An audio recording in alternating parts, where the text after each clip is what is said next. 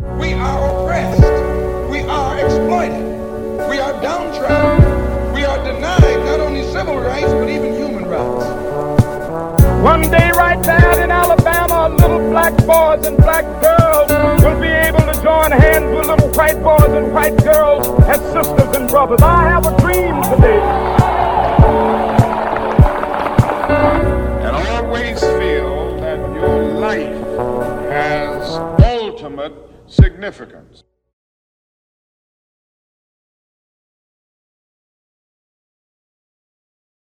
Hey, welcome to another episode of Civil Action. This is Todd Hollis from Todd J Hollis Law. Today I have a very, very special guest. His name is Philip Hayden. He's a 26-year veteran of the FBI, and he also has a very particular mindset, on the culture of the blue wall and some other great things. He also is an expert witness when it comes to testifying either for or against police officers when it relates to excessive force and a whole bunch of other accolades. But I won't speak for him. I'll let him speak for himself. Mr. Hayden, welcome to Civil Action. I am honored to have you here as a guest. How are you? It's my pleasure to be here. I'm fine. Well, I want to get right into it. We have so much to talk about in so little time. So first, why don't you introduce yourself to my guests? Tell us who you are, what you do, and all the many accolades that I see on your curriculum vitae. Okay, just very quickly about myself without going on and on. I'm 26-year veteran of the FBI as an agent with the FBI, and then as a supervisory agent with the FBI.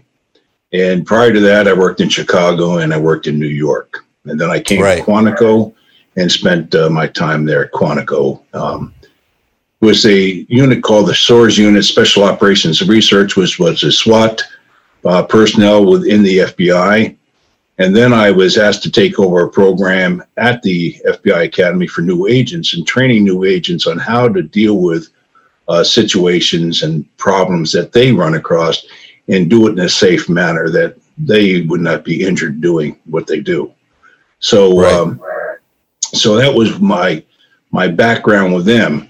During that time, that last minute, and this is important because this kind of tells you where I come from, is that I developed this program called the Law Enforcement Training for Safety and Survival. That was the LETS program. Right. And that LETS program was for violent crimes task forces throughout the United States.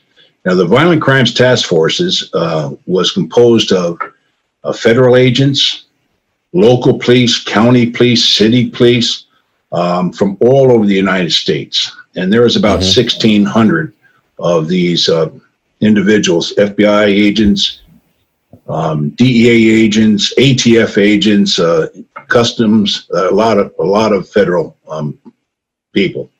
And then we had the police. And in that, we found out that we had to have better communication between all the police and the FBI and other government agencies on how we communicate with each other. And also, what is the program that each department has and why do they have the programs that they have? How do they deal with their police officers in matters that we as federal agents really weren't used to? So we did a lot of work on that, and that's when I got my doctorate in education, dealing with how can I train people to do a job in a better way and do it in a way that's conducive to safety and survival. Sure. So 26 years with the FBI, I mean, obviously there's a lot of, good and bad things that I'm sure that you've seen. I've been a defense attorney for almost 27 years. And, in that time, we met a lot of clients who would tell us that, they had interactions with police officers. And most times they said that those police officers were, either overly aggressive with them or they did something that, they felt that was violative of their civil rights.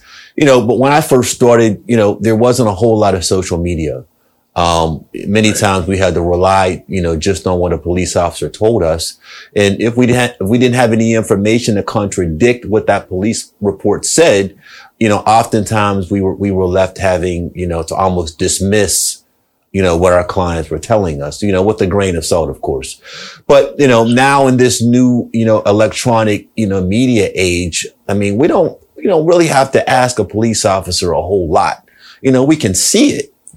But, even still, there seems to be a great divide, between the culture, of police officers and, the culture that, most lay American citizens have to live in.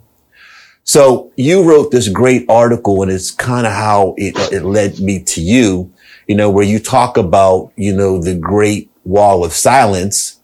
And you said that at one point you were a brick in that wall. Again, why don't we get into that? You tell me what inspired the article and what your position is on it. Okay, I think it'd be fair for you and your listeners. Let's go back a little bit and let's talk about the blue wall, the thin wall of silence that police departments seem that they have.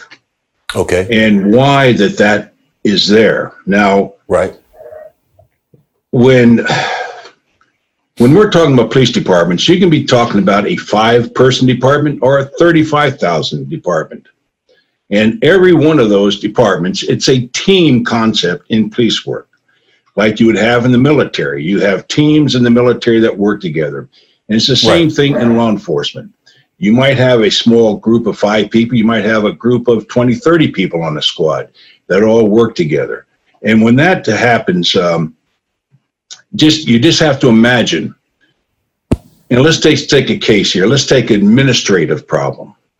We have a police officer that violates their administrative problems they have. That, for instance, let's just say that the department says you cannot take any gratuities from anybody outside, from restaurants or anything else. But yet a police officer goes into a coffee shop and the people there say, hey, coffee's on us. Thank you for your service. So the police officer takes it. Now the rookie that's with him, he's looking at this thing saying, wait, we're told we can't take anything.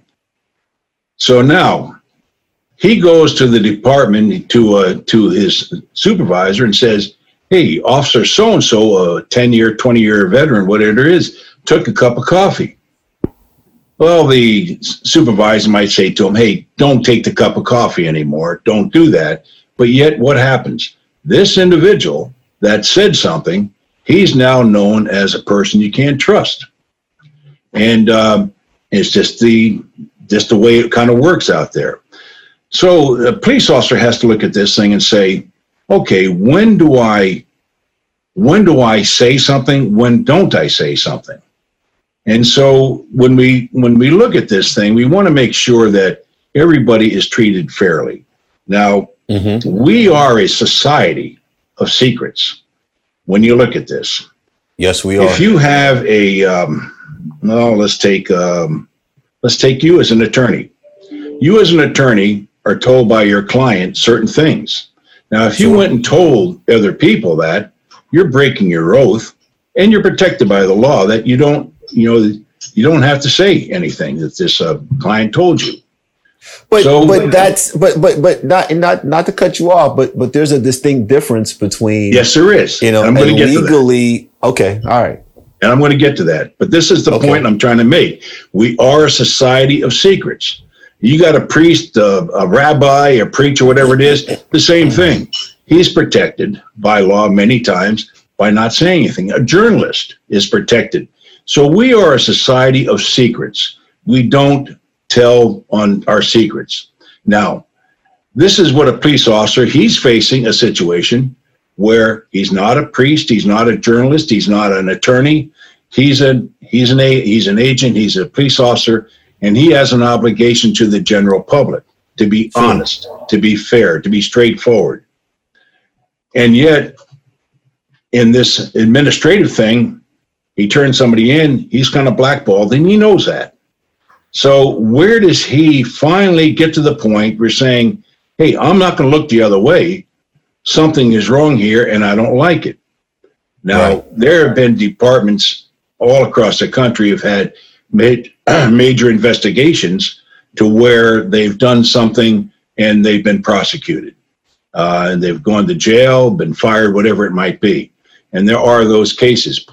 But there's many times when nothing is said because you don't want to cross that thin blue line because it's going to mess up the team concept. And that's the theory behind why nobody really wants to cross that that blue line.